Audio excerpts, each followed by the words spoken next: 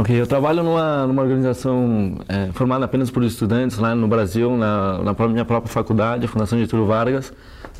Essa organização chama Empresa Júnior FGV, né, da Fundação Getúlio Vargas. Lá eu trabalho como um solver, as minhas funções, eu trabalho com consultoria, a gente trabalha com consultoria pequenas e médias empresas principalmente, e trabalho na área dentro da organização com marketing, que a gente cuida de fazer material gráfico e também de prospecção de clientes, de busca de clientes, todas as áreas essas funções que envolvem marketing dentro da empresa.